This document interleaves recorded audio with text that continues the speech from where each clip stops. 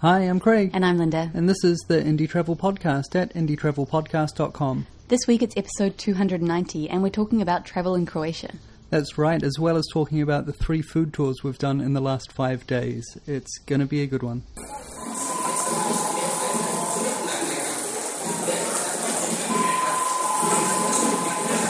The rather unpleasant sound you just heard was what we had to listen to for about 3 hours as we flew from Thessaloniki to Rome last week. That's right. We had several flights last week, and unfortunately one of them was delayed by 3 hours. Now, it was a Ryanair flight, and to be fair, they're usually pretty good. And also, to be quite fair, having a delayed flight meant we didn't have to listen to that annoying ding-ding-ding self-congratulatory jingle that they play when they land on time. So, you know, you win some, you lose some. It was almost worth it.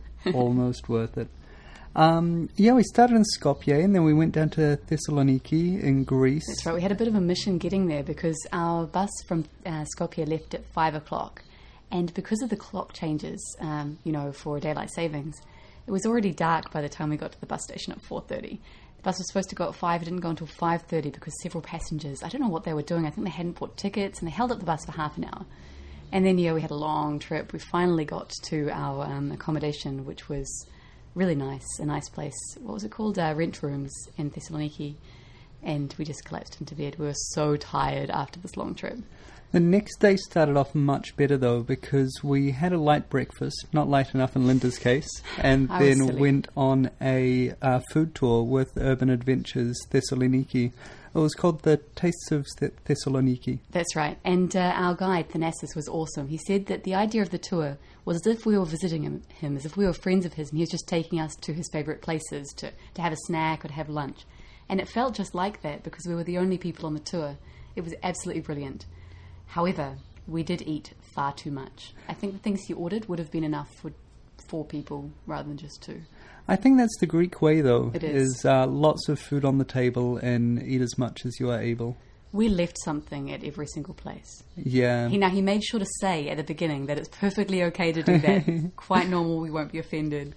But oh my goodness, I still felt bad. We also had a brief lesson in reading your fortune from the grinds inside a coffee cup, at which Linda prophesied my death. No, I didn't. That's not true. Here I am dying now. Well. It's okay, I'm back. I'm back, I didn't die. I didn't prophesy your death anyway. What happened was Thanasis was telling us about how the old ladies in the villages turned coffee cups upside down and then read the grind. So I was looking at Craig's one and I saw a snake, and Thanasis said, "Oh, that means an enemy." And I'm like, "Oh, maybe it's something else." He's like, "No, it's just means an enemy." But we didn't come across any enemies, luckily. So that was really good. After we flew into Rome the next day, we once again arrived a bit late. This time due to the flight delay. And then we promptly fell asleep. Yeah, we were staying at Blues BB, which is a nice little guest house near Termini station. So we caught a bus from the airport to Termini and then, just walked. It was like 10 minutes. Yeah, really nice location. Yeah. And then over the next 2 days, we did another 2 food tours. I think we were a little unwise. The first one was with Eating Italy, and this was a tour around the area of Testaccio, which is one of the old neighbourhoods. We thought we were going to be doing a tour around Trastevere. I can never pronounce that well. I'm not sure if I've pronounced it right. I'm just making it up. And we showed up there only to realise we'd been sent the wrong starting destination. So we did this amazing race-style fact-finding mission it wasn't far away, actually. It was about 10-15 minutes away to go join the other tour. We were given the directions to one of the stops on the tour, and we went to it, but there was no one there. And so we've been sent another one as well, just 2 doors up the road. So we went there, and there was a group there. So we thought, oh, that's it. And we asked someone, they're like, no. So we started to leave, and he said, wait, it's around the corner. So it was really just like The Amazing Race. I'm so glad we found it, because it was a wonderful tour. Yeah, I actually think The Amazing Race introduction was fun. It was a good introduction to the tour. It was fun indeed. It certainly helped us make space for the pizza, the truffles, the olive oil, cheeses, the amazing cheeses, mozzarella, 3 different types of freshly made Yeah, pasta. yeah, you're distracting me. 3 types of freshly made pasta inside a restaurant that was inside a hill made of shards of amphorae, which the Romans used to import all of their dried goods and things like olive oil and wine and things like that. Pretty much all their food. They piled them all up in this neighbourhood. It's what the neighbourhood's named after. Yeah, it's a fake hill. You think there is a hill, but it's a hill made of rubbish. Made of, well, yeah, rubbish. Pretty clean rubbish. Pretty fancy rubbish. Yeah. Well, that was really fun. And then the next day we went to Tuscany, because that's what you do when you're in Rome, you leave. I don't know what we were thinking. But anyway, it was a good decision. We went with Walks of Italy. Not that we did much walking. First of all, we met the guide, a greeter at the train station who gave us our train tickets, so we had a coffee with her. Then we hopped on the train and we met at the station by Alina, who is the hostess of the day at Fontanaro Farm. And oh my goodness, it was such a good day. We learned how to make pasta, tiramisu, risotto, roasted pork loin. Yeah. We got to taste wine and olive oil and yeah, Alina's an accredited sommelier for wine, which is special but quite normal, but also for olive oils. So we did an olive oil tasting as well as a few wine tastings. I think we've been spoiled for olive oil now. We've got to just buy the best stuff. Brilliant, but yeah, that's going to destroy our budget. She said, do not buy any olive oil less than €10. We're like, oh. So that was really amazing. But it was a fun day with a great group, people coming in independently, people staying at the villas they've got out there, and also people coming in off the tour. Yeah. Really nice small group and a really nice atmosphere out there and fantastic food. It was brilliant. So then we got back to Rome. That was fine. Our train was delayed. We've actually had a few delays this week. Yeah.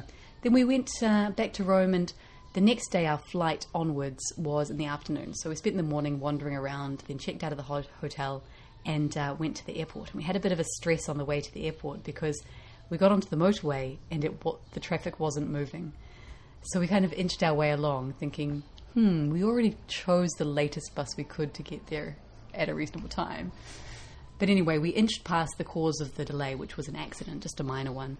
And the driver managed to get us to the airport more or less on time, so we were very impressed with him. Yeah, absolutely. Then there were no queues for check-in, but for security, for passport control there was. It was a huge queue. It was massive. It was like 25 minutes. And then we finally got to the gate, pretty much boarded our flight. We were flying Sri Lankan, and we had a stopover, like a layover in Colombo. So we had 9 hours on the flight, an hour in the airport, and then 3 hours on to KL. And yeah, I thought the flight was quite comfortable. I liked having our own individual screens for entertainment. And I really liked having food included. It felt like such huge luxury after all of the budget flights we've been going on. But, it wasn't perfect. And then we got to KL. We were staying with couch surfing friends of ours who we stayed with actually on our way up to Europe about 20 months ago. Staying with them again on the way down. Yesterday we got to meet Tanya and Andrew from Magic Travel Blog. They were in town, and so we managed to have dinner with them on Jalan Alor, which is this famous street food street with a mix of Indian and Chinese restaurants. We realised that we're creating traditions while we're in KL, because we went to the Central Market on the way to meet them and had a white coffee at Old Town White Coffee. They only make white coffee. And, they have other things as well, but their signature thing is white coffee. You can't get black coffee. That doesn't exist. And, so that's something we've done every time we've been in KL. And last time we were here, we also met bloggers on Jalan Alor. So, that's becoming a tradition as well. Yeah, absolutely. That's what we do in KL. So next time we're in KL, we expect more bloggers to be here so we can have a big meal. Well, we're going to leave you with the sound of some sizzling. When you hear the sizzling sound, I want you to think top quality, fresh from the butcher's pork loin, just sizzling away in very high quality olive oil, because we can't have anything less than that. And then after this point, it's going to be pushed around in a bit of huge chunky mineral salt. It was actually black salt. It was quite cool. Then herbs that we just picked out of the herb garden and then put in an oven. So this is the sound of some of the cooking class at Fontanaro Farm with Walks of Italy. It's the sound of deliciousness.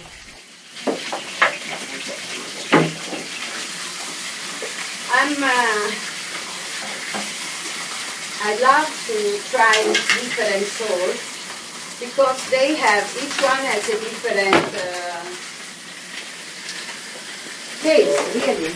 Croatia's a country that we've really enjoyed travelling in. Yeah, it's been great. I'm sad to be leaving it, but actually the original plan for this trip through the Balkans was to not spend time in Croatia, but we ended up spending more time than we expected.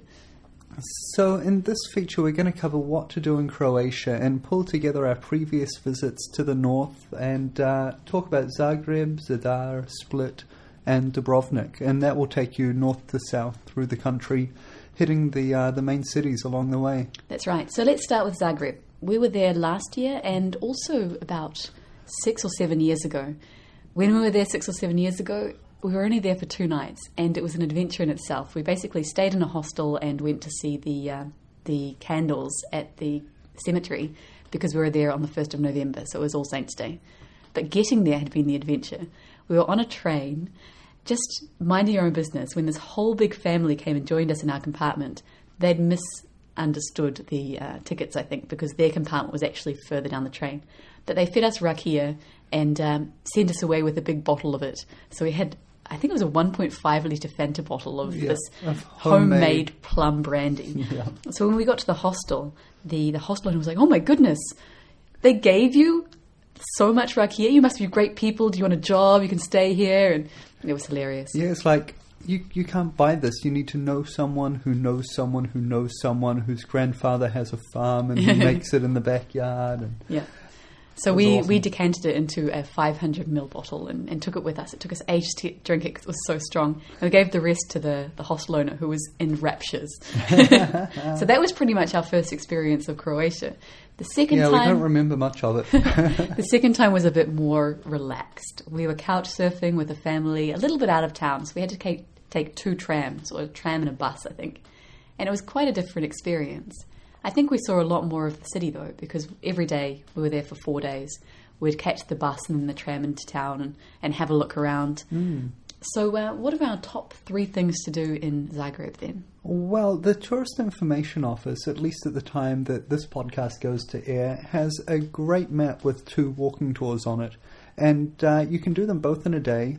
And I think you can do them both in half a day. And it gives you a chance to basically see what there is to see in the central town. Mm-hmm. So there's kind of 2 parts of the town. There's a lower town, which is on the flat, and then there's a big market square that kind of separates the two, and then you're going up the hill into the upper town. In the past, these 2 hills, which have now kind of become one, mm-hmm. Were actually 2 different towns that fought against each other. Yeah. So there's 2 hills a stone's throw apart that used to have a river running through it, which I think has been put underground or diverted. And there's a bridge between them now, and it's just the upper town. These 2 guys used to fight against each other. I'm like, nope, that's just 1 block away. Yeah, so it's quite funny. There's lots of nice things to see, including churches. There's a great church that has the Croatian coat of arms, like the Croatian flag on it, on the roof. On the roof, like made out of tiles. That's worth seeing. There's a cathedral. Yeah. And, over communism, a lot of these religious centres were really run down, but they've been restored, and some of them are just magnificent. The art and the, just this... It takes you back in time. Mm-hmm. Like, because they weren't developed for a few dozen years and then were restored, it's like stepping back in time.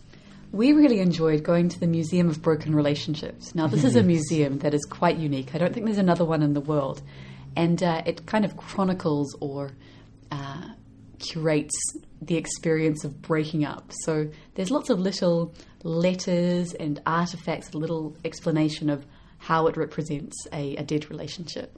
And I found it quite interesting, quite striking and moving, actually. Bittersweet, yeah. Like, one of the objects that really stood out to me was a large axe. And I was like, this relationship did not end well. Yeah. But it was the axe used to destroy all of the furniture that someone left in the apartment when they moved out. Mm-hmm. And this person, smashed up all the furniture and then I think set fire to it or something, I can't remember.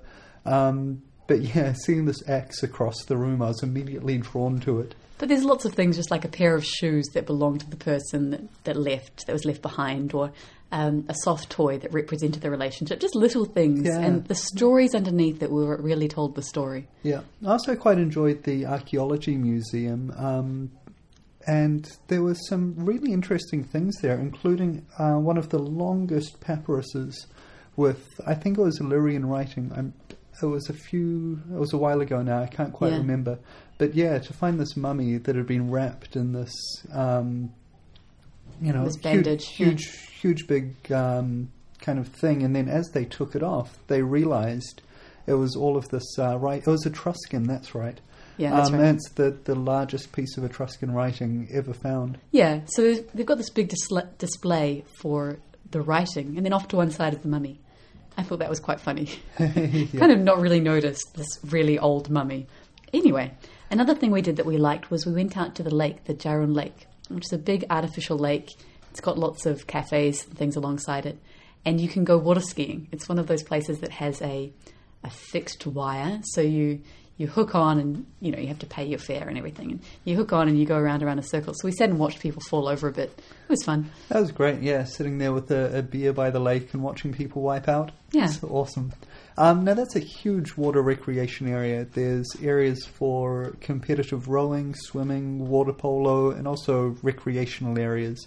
And so it's great during summer, whether you just want to kind of promenade or sit in a waterfront cafe, or want to get in the water and have some fun. Yeah, we were there a bit after the season, so we didn't see too much going on. Let's move on to Zadar, otherwise we will completely run out of time just talking about Zagreb. We loved Zadar. We flew in from Dublin, so there's, I think, 2 flights a week that go, or maybe 3 flights a week that go from Dublin to Zadar. And we were really impressed because when we came out of the airport and got on the bus, luckily we arrived just as the bus was about to leave, they actually put on an English-speaking host. So there was the driver who took your money and just a woman standing at the front of the bus answering tourist questions and making sure we got off at the right time. So that was really great, a really good service, because none of us spoke Croatian. The main thing to see in Zadar is the sea organ. So it's a series of steps that go down into the water.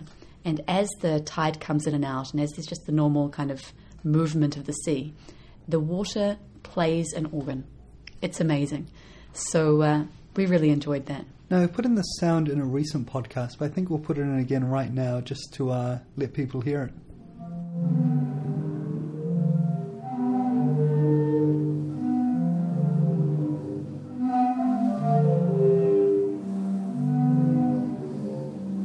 Just around the corner from that is the port, as you kind of follow the bay along. And we enjoyed being down by the port, not because there's anything in particular to see or do, but to see the working ships, especially the fishermen. Yeah, there was a ship in port, and on board was one guy who was throwing trays of fish to another guy who would put a scoop full of ice on it. And another guy would pick it up and throw it to another guy in a truck. And it was just this fluid motion. It was beautiful.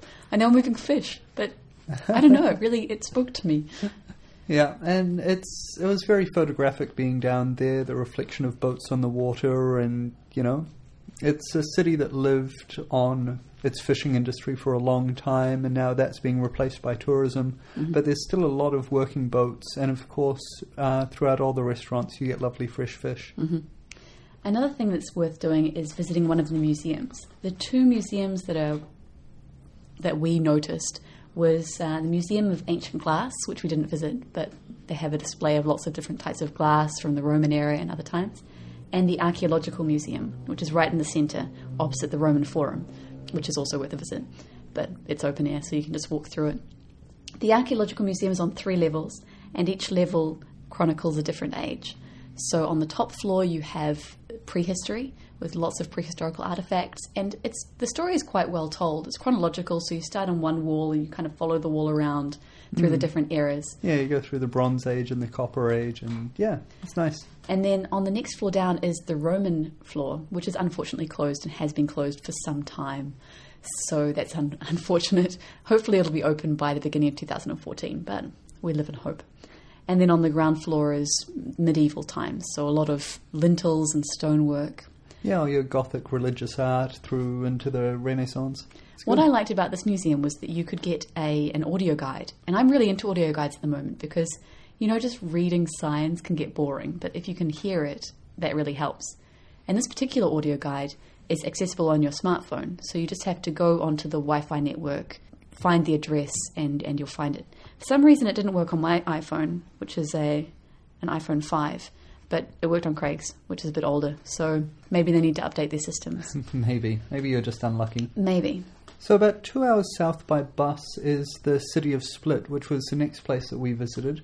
And it was probably my favourite of the 4 cities we're talking about today. Yeah, I really liked it. And it's interesting because only about 7 to 10 years ago, it was regarded as a stop-off point.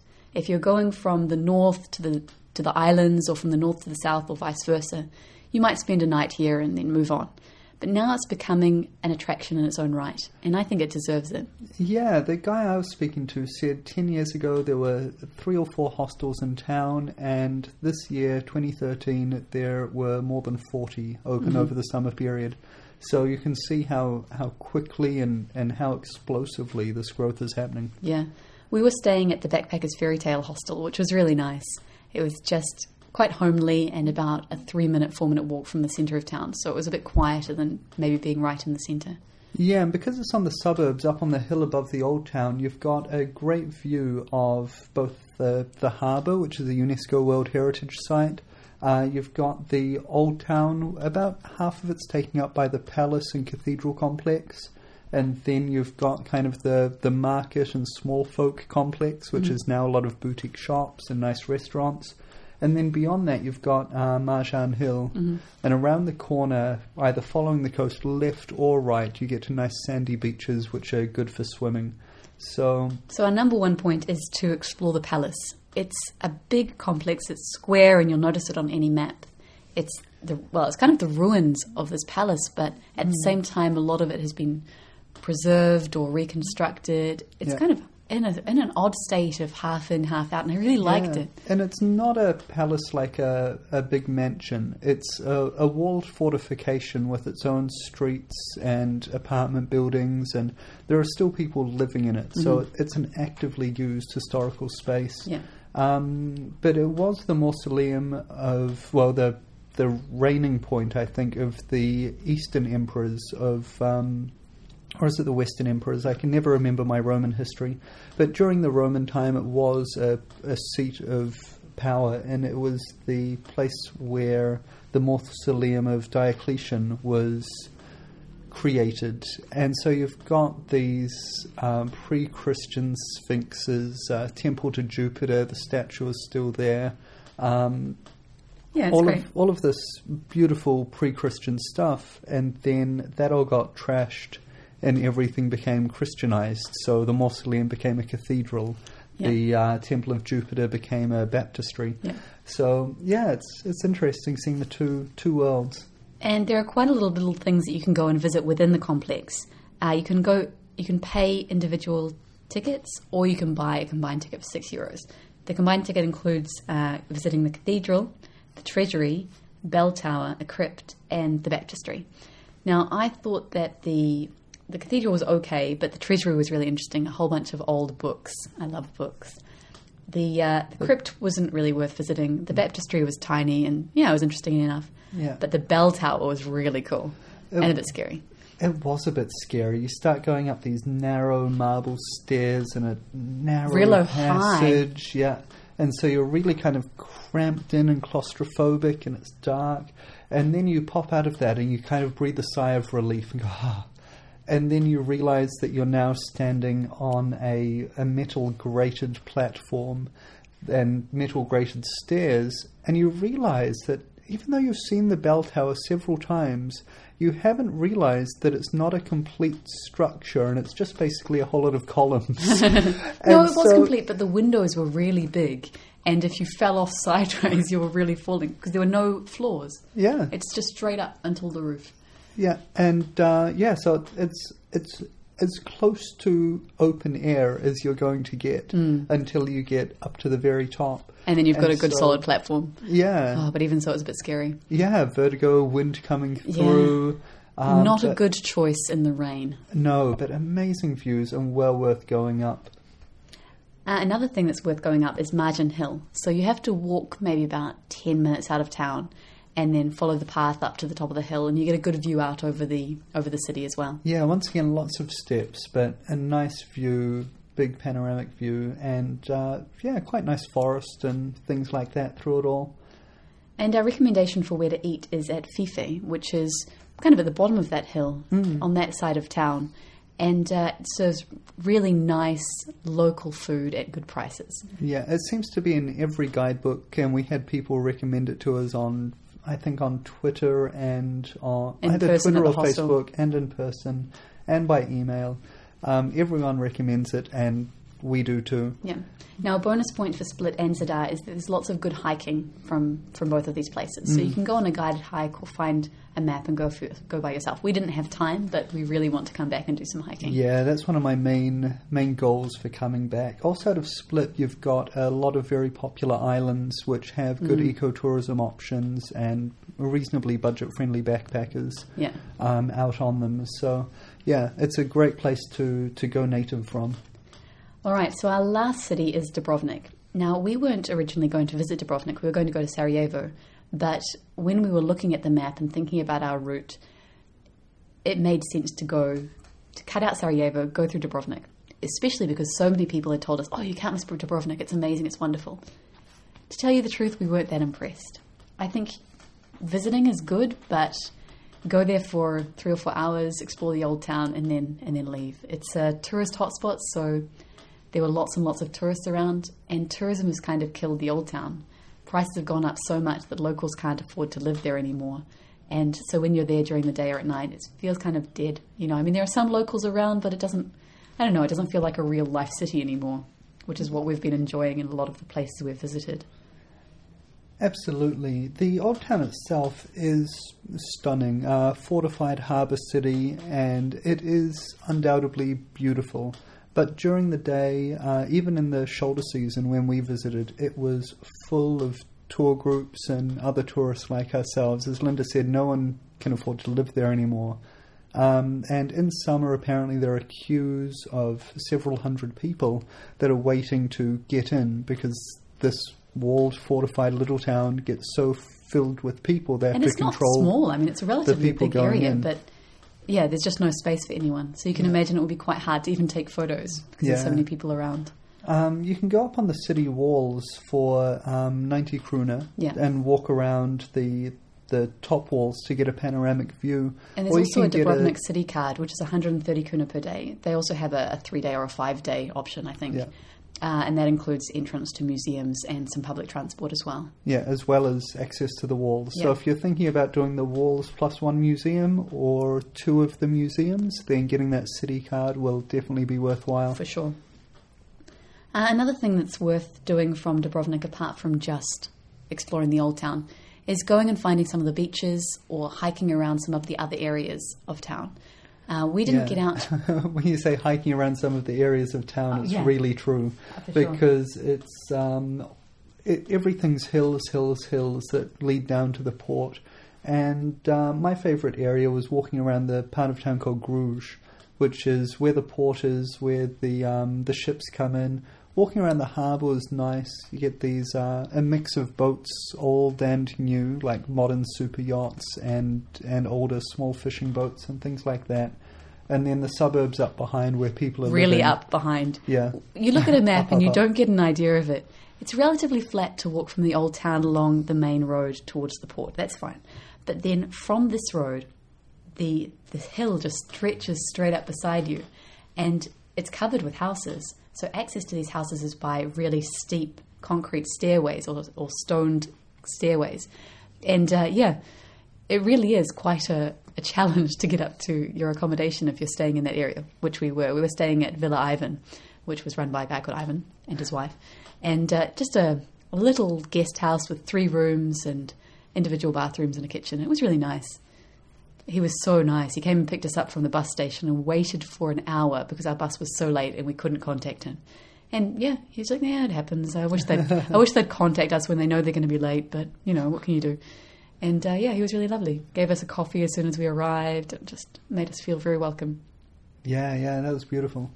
And so, that wraps up our things to do in these main cities of Croatia. But there's obviously a lot more country to go and see, and a lot of it is just beautiful. As you pass through on the bus, you're seeing this lovely forest and farmland, and just get out there and explore. Yeah, another thing to do from Dubrovnik is to explore more of the country, because the rest of the cities don't have a lot of tours. I mean, Zagreb does, but Split and Zadar don't have a lot of organised tours. But we went on a tour from Dubrovnik actually to Bosnia and Herzegovina, and that was worth doing. But they also have tours for Croatia. So if you just want to see a few extra bits of the country without hiring a car or organising it by yourself, then a day tour might be a good option. And Dubrovnik's a good place to do it from. Because of, the concentration of tourism. Exactly. Yeah. And quite fairly priced. I mean, our day tour was... We were away for 10 hours and it cost €50, €55. So that was quite fairly priced, I thought. Per person, yeah. It was excellent. Excellent value. Well, that wraps up Croatia. Do you want to speak quickly about food, and then we're going to have to sign off? Yeah, I suppose the main thing to eat in Croatia is burek, and that's true for all of the Balkans. It's a kind of like a type of pie with phyllo pastry stuffed with something. Ricotta cheese is quite common, spinach is common, or meat, depending on what you're after. It can be either rolled up and then shaped into a horseshoe, or it could be a flat kind of pie, depending on which bakery you go to. It's super cheap, super tasty, and quite a good lunch option. Now, I'm not sure if our indie travel tip of the week this week is something that's a cleanliness tip or a dirtiness tip, but... It's a tip. So the tip of the week is... always have toilet paper with you, or maybe just some tissues in your bag or something in your pocket. But if you're traveling anywhere, it's always a good idea to have some toilet paper in your pocket. I was reminded of this when we were traveling across the border from Albania to Kosovo, and we had a bus stop it was a truck stop. The electricity was flickering on and off. We ordered a kebab and I needed to go to the loo. So I went around the corner. There was no light, so I had to use the torch on my iPhone. And there was definitely no toilet paper. There wasn't even a toilet. It was a Scotty toilet, which I haven't used for some time. So if I wanted to wipe, I really had to provide my own facilities. And luckily I had, so that was fine. And I'm even more reminded of it here in KL, because quite often you don't find toilet paper in the toilets. Yeah, I think it's something you always remember when you're in South America or Southeast Asia, certainly, I'm sure throughout Central Asia as well. Mm-hmm. But it's something you don't really think about in Western Europe. But still, there are times when it comes in really handy. Yeah, I've been to many toilets, even in a nice hotel or a nice restaurant, where you go in, you sit down, and then you realise, and that's one of the worst feelings. So an associated tip is always check for toilet paper before you start to need it. Smooth. Well, we'll leave you with that lovely thought. Until next week, travel well.